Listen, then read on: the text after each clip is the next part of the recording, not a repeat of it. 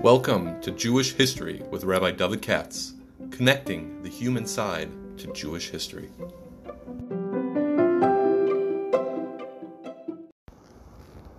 For sponsorship opportunities or to support this podcast, please visit our donate page at www.support.rabbidavidkatz.com.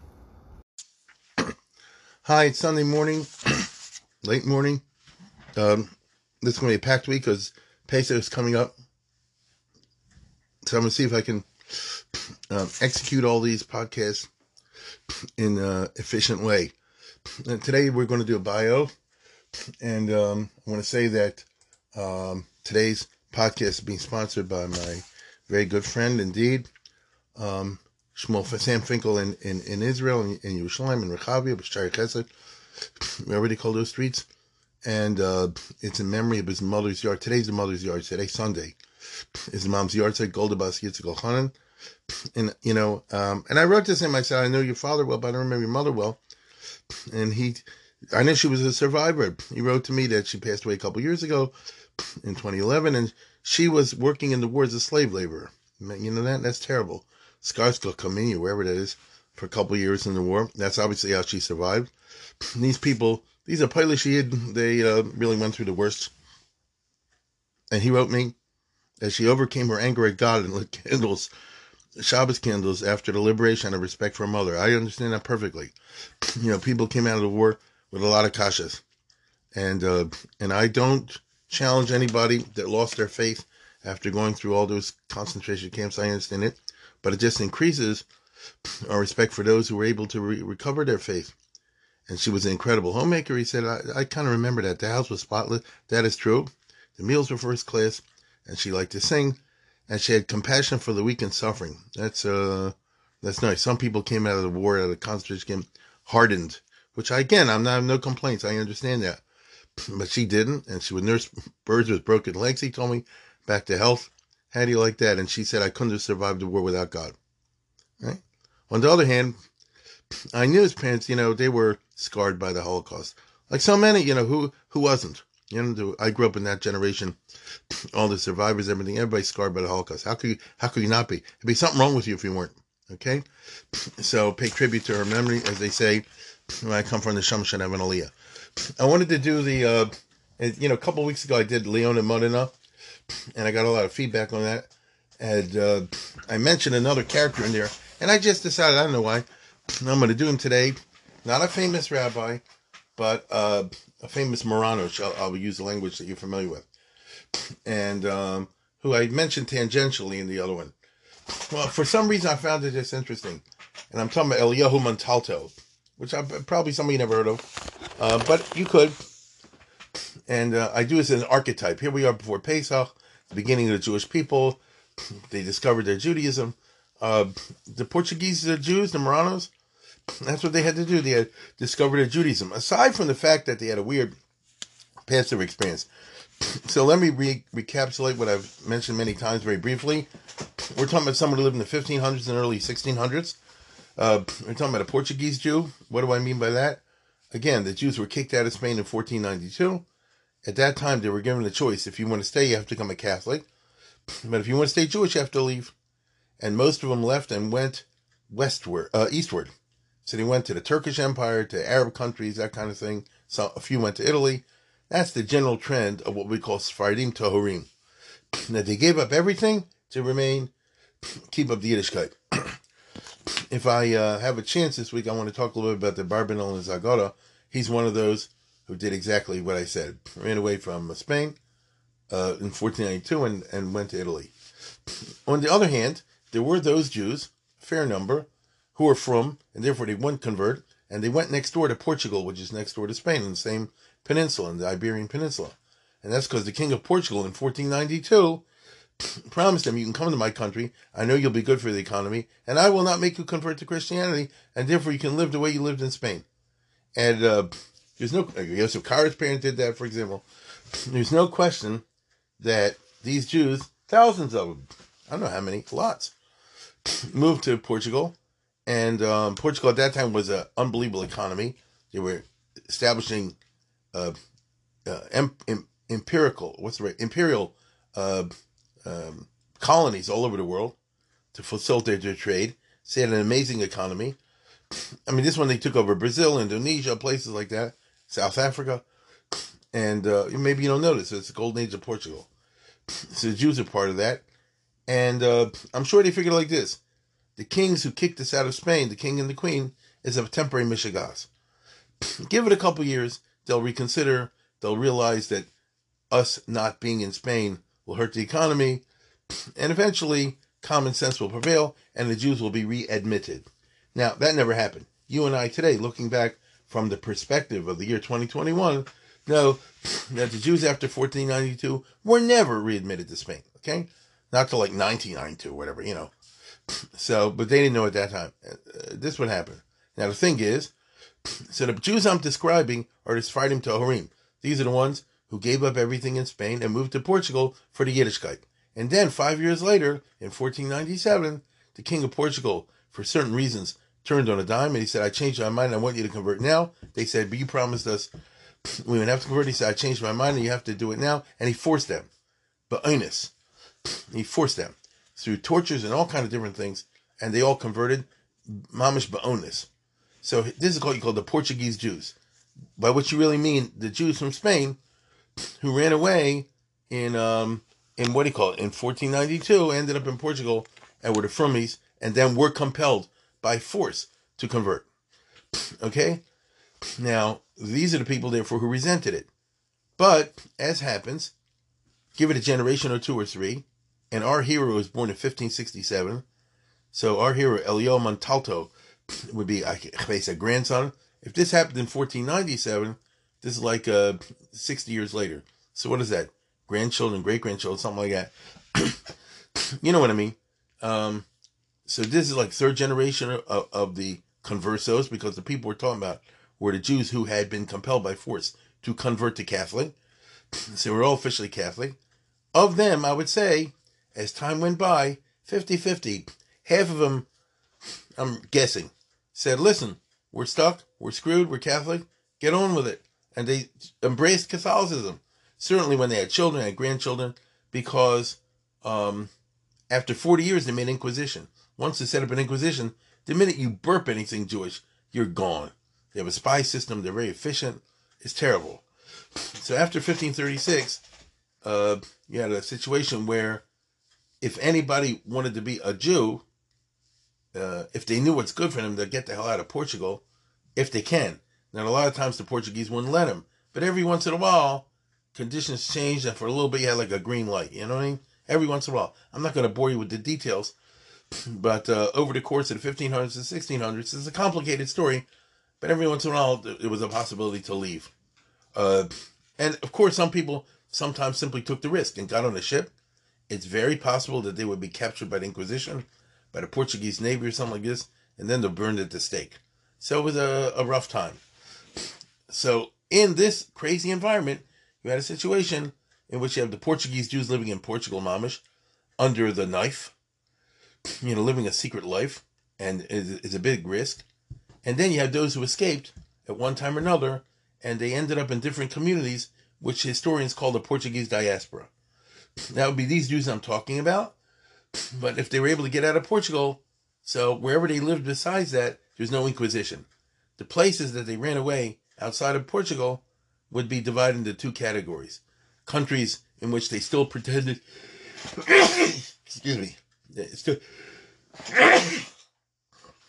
sorry about that. Countries which were Catholic countries in which they still had to pretend to be Christians.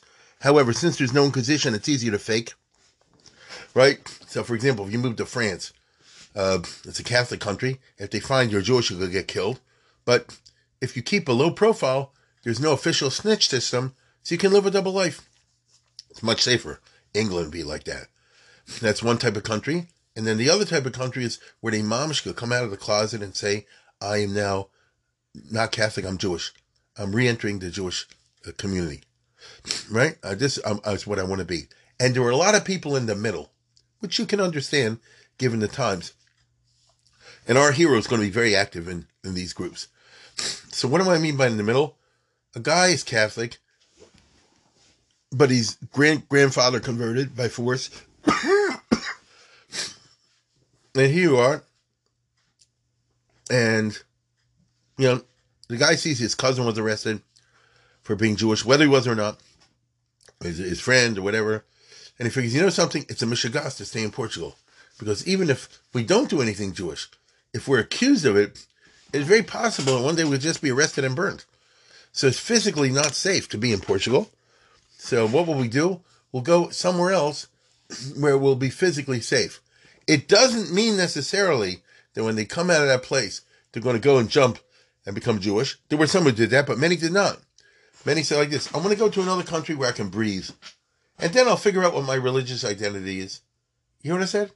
I'm going to get out of Portugal so I don't have the threat over my head every minute that somebody could tell on me and get me in trouble and get me killed. You see?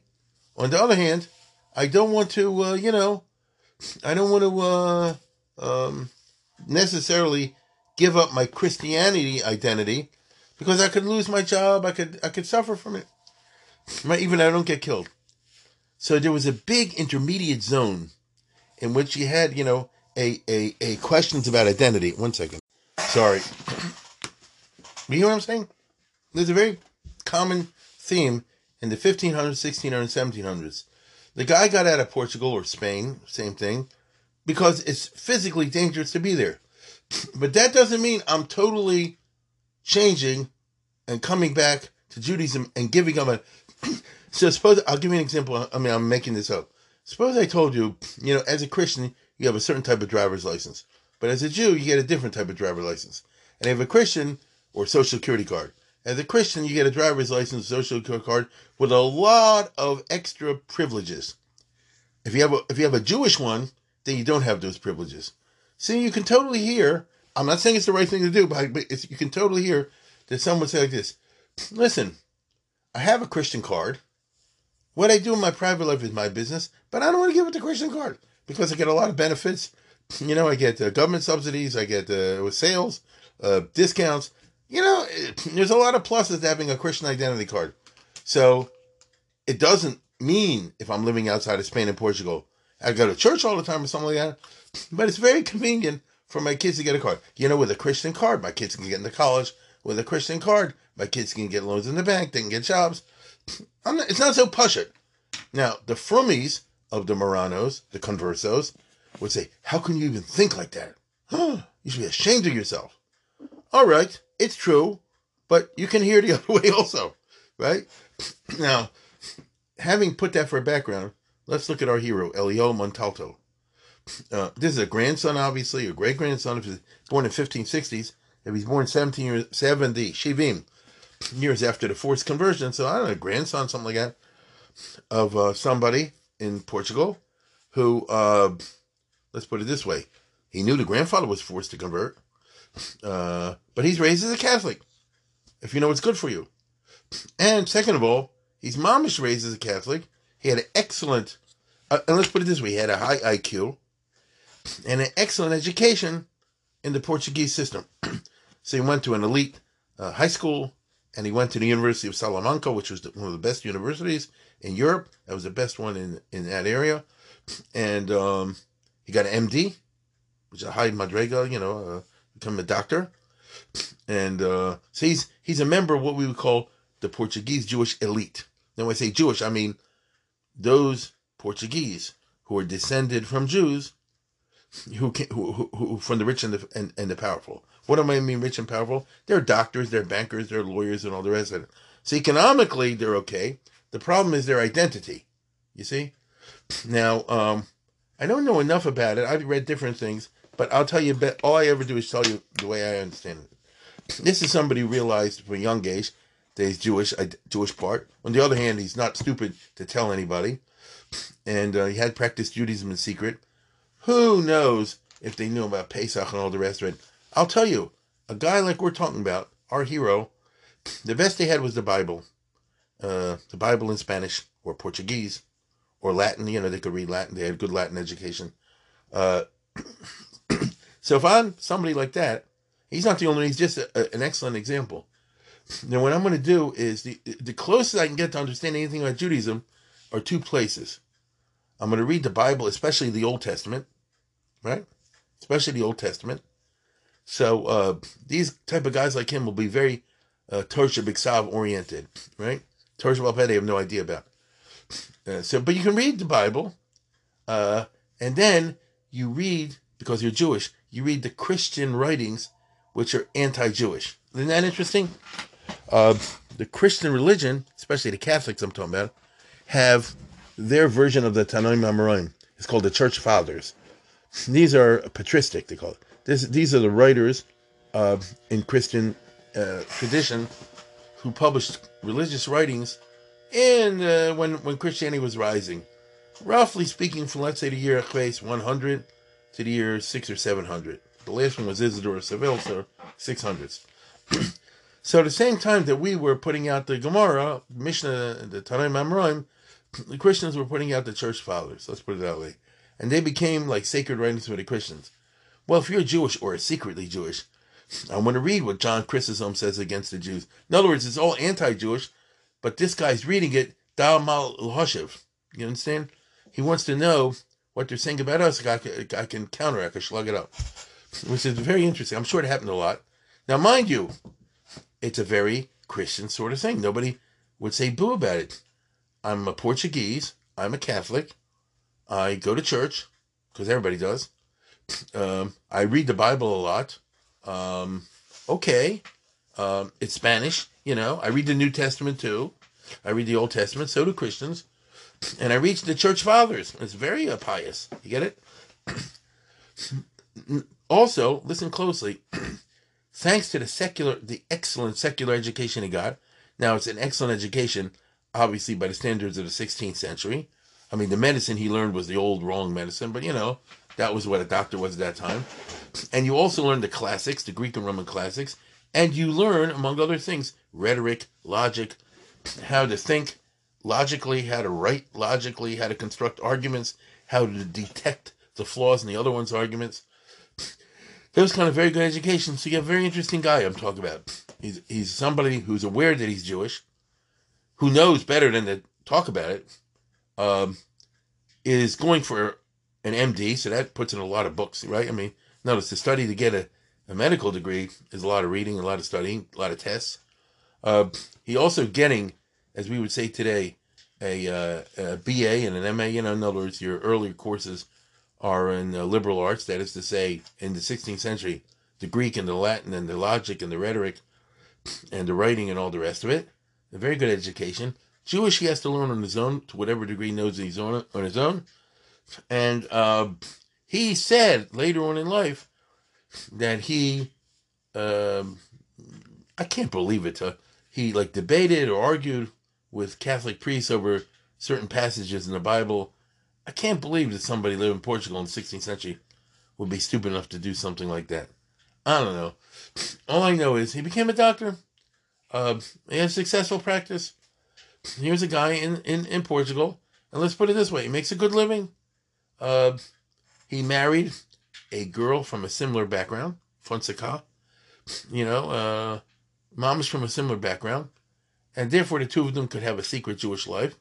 I have no idea how that worked, because your servants can tell on you, your neighbors can tell on you. It's a very hard situation. But this is how he operated till he was about 35. So, figure all that out. I can hear it. You can hear it also. He must have... The world he's living with high risk. If you try to celebrate a Jewish thing in Portugal, is high risk. Okay? Because all you need is one other person to get arrested and confess, and you're screwed, because once somebody tells on you, even if it's somebody... I'll make something up. Suppose you one time had a Shabbos meal, and some guy was there at Trial McIver, and later on that guy gets arrested, and then they torture him. He'll give all the names away, and everybody get arrested and burned. I mean, this is how it worked. But this is who he was. Now, it's clear that he strongly resented all the Christian stuff being forced on him, and what he saw as the tortures of the Inquisition and in other words, the whole Christianity to him was one big lie because it's based on the suppression, on the burning, on the tortures, and all the rest of it, right? It's turned him mentally into a very big anti-Christian. I'm referring to Christianity, not people, not Christians. I'm talking about people. I'm talking about, ideas. And so in 1635, I'm sorry, when he was 35 years old, that'd be 1602, he left Portugal. Now, again, he did what they all do, which is he left Portugal, but he didn't go somewhere and become Jewish. I mean, he could have done that. He went to Antwerp, which I've mentioned before with other Marranos, and Antwerp was ruled by the Spanish. At the time I'm talking about, Portugal was for 60 years ruled by Spain. This is a complicated subject, but King Philip II of Spain married a Portuguese princess, and when the Portuguese king died without any heirs, King Philip II of Spain took over Portugal. And that meant that for 60 years, from 1580 to 1640, Spain and Portugal were ruled by the same king, although they had two different administrations. There was, in other words, there was a Spanish government that ruled Spain and a Portuguese administration that ruled Portugal. It's a complicated subject. For some reason, I don't remember why, Philip II, who was Mr. Super Catholic burning people, he was a mamzer and a half, Philip II of Spain, I can't remember why, allowed for a short time, like in the early 1600s, that Marranos could leave. It was obviously, if they want to leave, it's sending a message, Maybe they bribed him or something. He wasn't the type to be bribed, but maybe in his old age. This is after he lost the Armada to Queen Elizabeth. He suffered bitter defeats, and the country was broke. Maybe something like that. You didn't have to go and be Mayan in there, and Cecil Roth kind of works. Actually, Roth doesn't deal with it. There's a French guy that goes into all this stuff in great detail, Rebach. But anyway, that's not the gay to you. But because there was a shtickle green light, so he left with his family Portugal, and he went to Antwerp, which was, again, ruled by the Spanish, by Philip II and their successors. Here, as I said before, there wasn't such an inquisition. I can't remember exactly. Sooner or later, they brought some kind of an inquisition into Belgium also, to Antwerp, but it wasn't with the same rigor. But let's put it this way. Leaving Portugal itself, this is a tip. I'm sharing with you because it's typical. Was itself like having a big burden, like a big sword off your head, right? But you can't be Jewish in Antwerp either, and you can't. And so, the place for people like that would be Italy, and so he moved slowly from Antwerp, from Belgium, down through France into Italy, and he settled in Italy. Now listen closely. While he was in France, an interesting situation happened. Dahainu,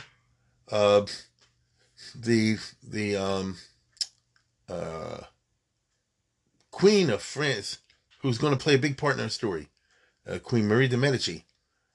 She was the Queen of France, married to Henry IV. I mean, I guess that doesn't mean much to most of you, but Henry IV is a very important person in French history, the founder of the Bourbon dynasty. So, while this guy was passing through, and he is a Catholic, I mean, he was known to be a new Christian, as they call it, so from Jewish origins, but he's a Catholic. So the Queen of France had a girlfriend from Italy. She was very, very close to. This girlfriend started to have mania, become nuts, right? She became insane. None of the doctors could calm her, could cure her.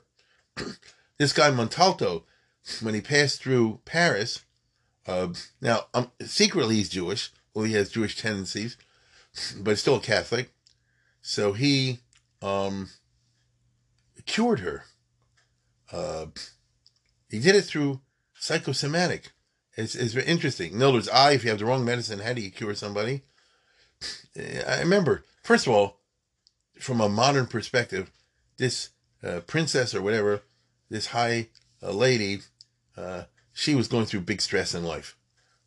She was married to a guy, Concini, talk about him later. He was like gay, and he was, not a nice person, and this must have freaked her out. and the people in France were bad to her. And so I remember what Montalto did, what our hero did was, he's like this: listen, you stay away from your husband for like a couple months, you go on a regular diet to lose a lot of weight, I'll put you on a rest and relaxation business that nobody can talk to for a couple hours a day, meaning common sense, like the Rambam. You know what I'm saying? It's not medical, it's a common sense. And he cured her. It took a while, of course, but, you know, to use modern terminology, he eliminated the stress factors in her life. And the queen was so amazed, you know, that he did it, like she had the highest opinion of him. And then he went to Italy. And in Italy, he ended up in Tuscany, which was the Grand Duchy where Florence is, ruled by the Medicis. And here, once you're in Italy, there were a lot more people of double identity. You know, I don't know what you call it. It's not bisexual, it's bi-religious, you know, bi-religious. They're part Jewish, part not Jewish. And the Grand Duke of Tuscany, the ruler, although he did make ghettos and things like that, it's true, but he also was interested in the bottom line economically, and anybody who could help the economy and stuff like that, he would, you know, have a don't ask, don't tell policy. And our hero fit into that. And here he could meet other Portuguese Jews who were big intellectuals, who came from Chashuv backgrounds, and are much more open about discussing Judaism. And here is where he meets people who really make a big rosham on him. And now he was a big doctor, and he was offered to be professor and sometime even head of a medical school. I mean, that's a big madrega. But he always is saying no. He's turning it down. And although he doesn't say the exact reason, it's clear to everybody the reason is he wants to be a Jew. And if he comes out openly, and like I say, he switches his guy card for his Jew card, then even in the laws of Tuscany, he won't be shocked to be a dean of a school or a professor or something like that. And so he preferred to live as he was without having any official positions. And he immersed in Judaism. Now, immersed in Judaism secretly. But like I said before, in Tuscany, even though it is Italy, it's under the Catholics, there's no Inquisition, and so it's much easier to live a double life. And in this way, he met Jews, and for the first time, could learn the Hebrew better. I would say get an introduction into Judaism. And this lasted for a couple of years. And so he has the advantages of having the Guy card, plus, as I said before, being an eminent MD. And on the other hand, you know, he's able to learn a lot more about Yiddishkeit. Let me tell you, the Grand Duke of Tuscany is the guy who said, I mean, the time I'm talking about is when they made Livorno, which I've mentioned in the past from time to time. And Livorno was the port city of Tuscany, in which you really could come out of the closet and be totally Jewish, Portuguese Jewish, and it'd be no problem. That's the only place in Italy where the Jews mamash had religious freedom, because the king took a Ronald Reagan attitude. This would be enterprise zone. I'm not interfering here in the economics whatsoever. There's no unions, no nothing, and the economy shot up, and the Duke benefited from the economic benefits. And the Portuguese Jews who moved to Livorno and were Jewish. In other words, they conduct themselves 100% Jewish. Was no problems were made for them. There was no ghetto or anything like that. For some reason, our hero did not join this group. But after a couple years, you see that he was being attracted more and more to find out about his Jewish side, you might say, his Yiddishkeit identity. And he leaves and goes to Venice. In Venice, he mamish came in, and this is just an emotional business. In Venice, he totally came out of the closet. He says, I'm giving up my Christian card, and I'm taking the Jewish card. Even though I'm losing a lot of benefits, all the rest of it, you understand? I'm moving to the ghetto, and the heck with it. And he plunged himself into Yiddishkeit. So the guy has a high IQ, obviously. And so he started to learn with people, Torah Shabbat Peh, Gemara, things like that, whatever he could. Now, we're talking about somebody who's, approximately 40 years old, it's not so easy. You want to know something? I wasn't there, but and I know we have this today. It's called the Baal Tshuva phenomenon. You can have a guy, happens all the time, who's, let's say, very good. I'll give you an example. I'm making this up, but I'm giving a common example. Guy goes to Harvard or Yale or Princeton or Oxford or Cambridge, has a very good secular education, for some reason flips and becomes frum. Now he moves to Israel, he goes to yeshiva, he's starting from scratch, but give it 2 years, 3 years, he's just where everybody else is and maybe farther ahead. Why? Because the brains he had, the education he had no connection with Torah literature. Now he's, for the first time, encountering Gemara and all the rest of it. Listen, you can explain a Rechaim to somebody, and after that, it's a matter of plugging away. If you go through Shas and this and that and the other, you can become a Talmid Chacham too. I didn't say it's an instant, but the fact that you had no background beforehand should not be an impediment if you have the education for it. I've seen it and you've seen it. This bothers people sometimes because the guy said, I guess, I'm FFB, I learned all my life in yeshivas, and I'm only here. Here's a guy who came to yeshiva 5 years ago from zero background, and he's ahead of me. But it happens. It happens. Now, our hero, if he would have stayed the rest of his life, and he only lived to be 49 years old. So I want to be clear about this, And it's clear to me that if he had stayed in Venice for the rest of his life, he would have turned into somebody, a very big Talmid Chacham. However, something interesting happened, and that was that the Queen of France, Mary de Medici, who I mentioned before, who was from Tuscany, you understand? She was from the place where he had lived for a while. She's a Medici. So she said like this, I heard about you. I want you to become my doctor, the official doctor, the king of the Queen of France. I want you. Let's put it that way. And he wrote to her. He said, I guess, listen, I'm a different person. I came out of the closet. I'm Jewish. I ain't going nowhere if I have to fake it out. And she said, listen, we'll do don't ask, don't tell. Don't ask, don't tell. He said, I'm through with that. He wrote to her. He said, I'm through with that. He said, if I want to don't ask, don't tell, I could be a dean of a medical school already. I could have a very hush position in Italy. I'm through. I'm a Jew, and I don't want to fake it out. And she wanted him so much that she said like this, you're not allowed to be Jewish in France, but I will get a heter from the Pope. Right? I'll get a heter from the Pope. I want you so much that, anything you want, I will give you. You'll be an exception. There's a special dispensation from the Pope, and you could be 100% Jewish. You can keep the halacha. He said, listen, if I come, I need a rov to bring with me. I need a shochet. I need this, minion and all that. She says, I'll agree to all your terms. So you can just get an idea of how highly he was regarded, that the Queen of France, who was a bigoted Catholic, okay? But she grew up having no friends, and she had a funny upbringing because all of her siblings died. It's not necessary to go into this. If you want to, go Google Maria de Medici. And she married Henry IV, who had 100 mistresses and all this. He just married her, to get money. And but she immediately had like 4 or 5 kids with him. And so they hated each other, but they had children together. This is a crazy story. And then she wanted to be crowned Queen of France, and he didn't want to do it. And finally gave in to her, and the next day he was assassinated, so people said she was behind the assassination. The movies and the books are all full of these stories. She's an interesting person, and when her husband was assassinated, she took over as Queen of France and ruled because her kid was young, as Louis XIII, and for like 5, 6, 7 years, she was the ruler of France. And that's when she calls this guy in. She says, I'm the ruler here, I make the rules, and I'll get a heter from the Pope. And so he moved to Paris, which is amazing. With full knowledge that he's an exception. He's 100% a Yid, and he's practicing the Jewish religion. Now, I want to tell you something. He had participated in debates against Catholic priests. I mentioned this when I did Leon and Modena. That guy made a mistake dealing with this guy because he was super expert in the New Testament, the Old Testament, the patristic literature.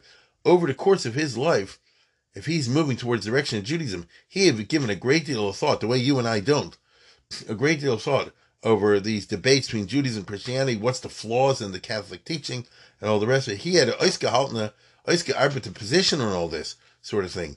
And when that priest in Padua, in 1612, whatever the year was, challenged him to a debate, he smashed him. You understand? In fact, the priest said about him what the Queen of Sheba said about King Solomon. What I heard about you was only 50%. Wow, you're amazing. He ruled the day they met this guy because he cut him to pieces on the Catholic stuff. He cut him to pieces in a philosophical way, by the way. You understand? He proved the whole doctrine of original sin is baloney. I mean, he just schmettered him. If you're interested, get the Eisenstein book and look up the debate, the Vikuach in Venice, in Padua, which is well known. It's online as well. So, you see, he mamish worked this out. All during this time, he was corresponding with people right and left to be Makar of them. Who am I talking about? Fellow Jews like himself, who hadn't gone as far down the road to completely embrace their Jewish identity. And he himself had gone through all this kind of business, and he said, I understand 100% what the issues are. Believe me, I myself have lived through this. I sympathize, but you got to do the right thing. You got to come out of the closet, and you got to run away to someplace and embrace Judaism and start keeping the Torah mitzvahs. You just got to do it. And now the trouble with him is he was too enthusiastic. So he even wrote to people in Portugal, and then the Inquisition intercepted the letters and burned those people.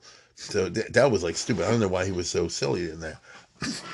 But besides people in Portugal, he wrote to Jews in Italy and other places, and he said, I hear exactly where you are. I am Etzemei, sorry. I'm like you. I completely understand the idea of the Jew card and the guy card. It makes 100% sense. And I understand the reasons that would push somebody to want to still retain their Goyish identity and all the rest of it. But I'm telling you, for the following reasons, you got to go by the truth, and you got to embrace Judaism. You got to do it. Now, sometimes he was successful, and sometimes not. He had a couple people that were sent to him. So basically, if you lived in the Portuguese world in the early 1600s, and you had, as we would say today, a kid with Amuna questions, they would send you to Venice, talk to this guy. The same way today you talk to a Kirov guy, you know what I mean? Talk to this guy, because listen, he was a big MD. He was courted by princes and offered the highest positions in the world. So that automatically gave him creds. So let's say I was a Portuguese guy in southern France, and my kids want to marry Catholics and live a Catholic life. I say, listen, I'll pay the money. Go talk to this doctor in Venice. Talk to this doctor in Italy. Maybe he can make you sense. You understand what I'm saying? He became like what we say, take care of specialist. Something like that. Because you got to respect him. He knows the education and all that.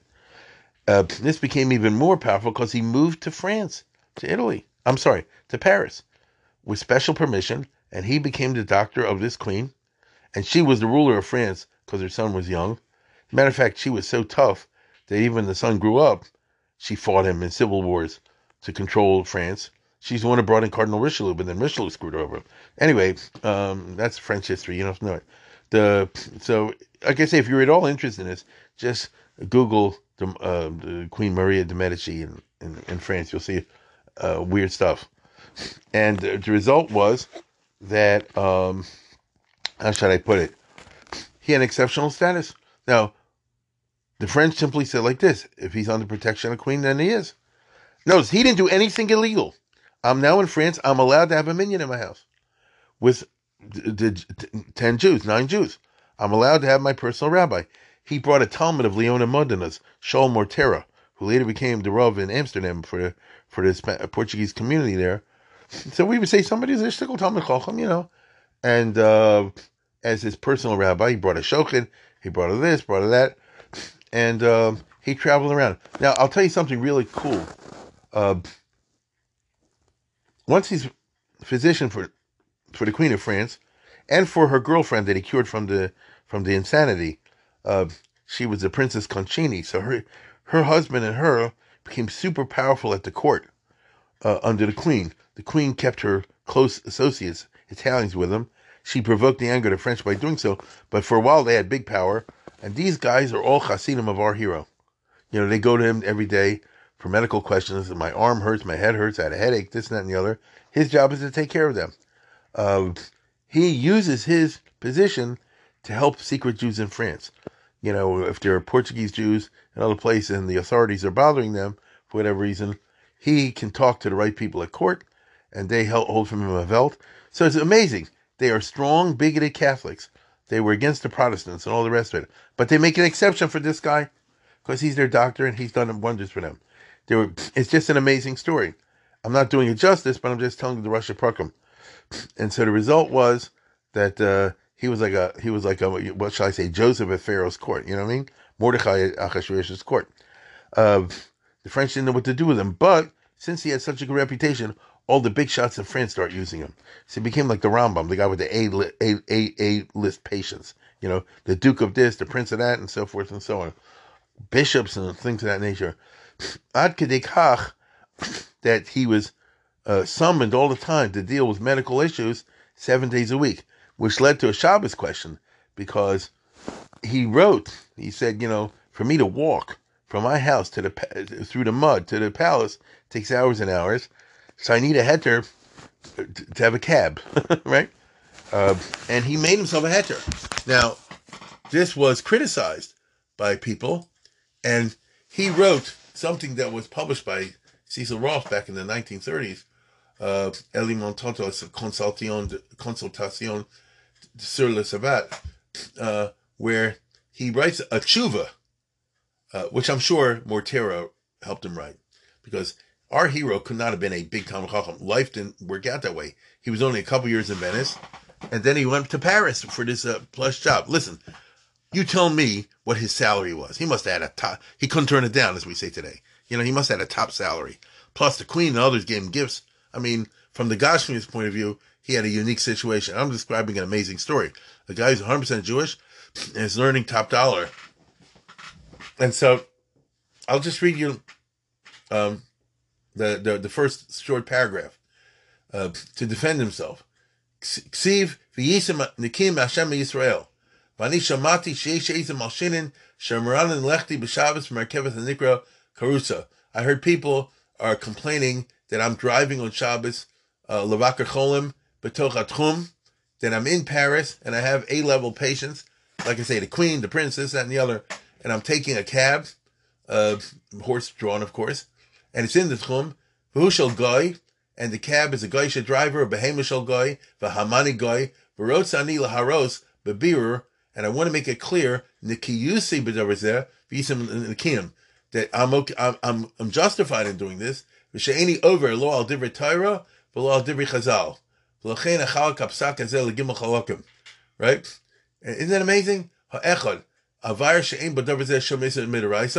he goes through a whole long thing, because this is a question. I'm not going to go into it now over here. It's popped up from time to time. What we would say today is, could you take a guy, could you take a geisha cab or something like that on a Shabbos? It's very, very interesting, and he justifies it. Now, I'm not saying he's right. I'm not saying he's wrong. But basically, I think if he would, I don't know. If he would have asked a Shaila from some Gadol at that time, he probably would have gotten a heter for his unique situation. Get it? For his extremely unique situation. But this is what he did. He accompanied the Queen and the King, wherever they went, the Queen and her son. During one of his travels, which actually was a case where they went to have a chasana between the Queen's two children and the Spanish king's children. Isn't that amazing? So in other words, the son and the daughter of the king of Spain ended up marrying the son and the daughter of the king of France. That's Louis XIII. Their kid was famous Louis XIV. So he went with the queen to the chasana, which must have been a scene and a half, because here the Catholics, the Spanish are burning the Jews, and here's this from guy. Now he's in Portuguese, so he's dressed normal, and he talks Portuguese and Spanish and all that, so he's very acculturated, but he's Jewish. He died during the wedding business, he died in the middle of France, all this. The Queen, who was super Catholic, held from him so much that listen to this, she said like this: I know he would want to be buried Bekever Yisrael. And so she had the body embalmed, and she gave it to his rabbi, Mortera, the student, and she said like this, you take it to Holland, you transport this corpse to Holland in the embalmed state, and you bury him in the Jewish cemetery in Amsterdam, and that's where he is today. Right? So the Queen, who was a cruel person and a tough person, and this, that, and the other, but she had a special spot in her heart for this guy. There's no question about it. So the Yad David had the misfortune to be buried in the Geisha cemetery. This guy had the good fortune that he was buried in a Kever Yisrael by the command of the Queen of France in 1615, and he died at the right time. A year later, was uprising against the Queen. This couple, Concini, were murdered. The wife was accused of being a secret Jew, that the guy had converted to Judaism. They raided his house. They found, he had Hebrew sperm. What is the Hebrew? The French Catholic Inquisition. He had a tour. He had a chinuch. He had very few sperm, believe me. And they were burned at the stake. And a lot of bad things happened. But he was already gone. He died at the right moment. Now, he's only 49 years old. So I've left you with a remarkable story. He's one of a galaxy of these Portuguese Jews who fought ideological fights among their fellow Jews. People asked him, he said, "You have such good material. Why don't you publish this anti-Christian stuff?" He said, "I'm more interested in being Makarov one Jew to Judaism than slugging up 1,000 Christians." That's who he was, a Yiddish Yid. And therefore, he's a famous figure. Now, he's not a rabbi. He's not a posek. He's not a Rosh Hashiva, anything like this. But we had these heroic Jews who each one had to find their way. This is for Sam Finkel's mother. She had to find her way after the Holocaust to Judaism again. So our Firok went through a different type of Holocaust, a very different type. They had to find their own way back to Judaism, and they did it, and it wasn't Pashut at all. And I think this is an interesting story. With that, I bid you a good week, and I'll see you soon, I hope.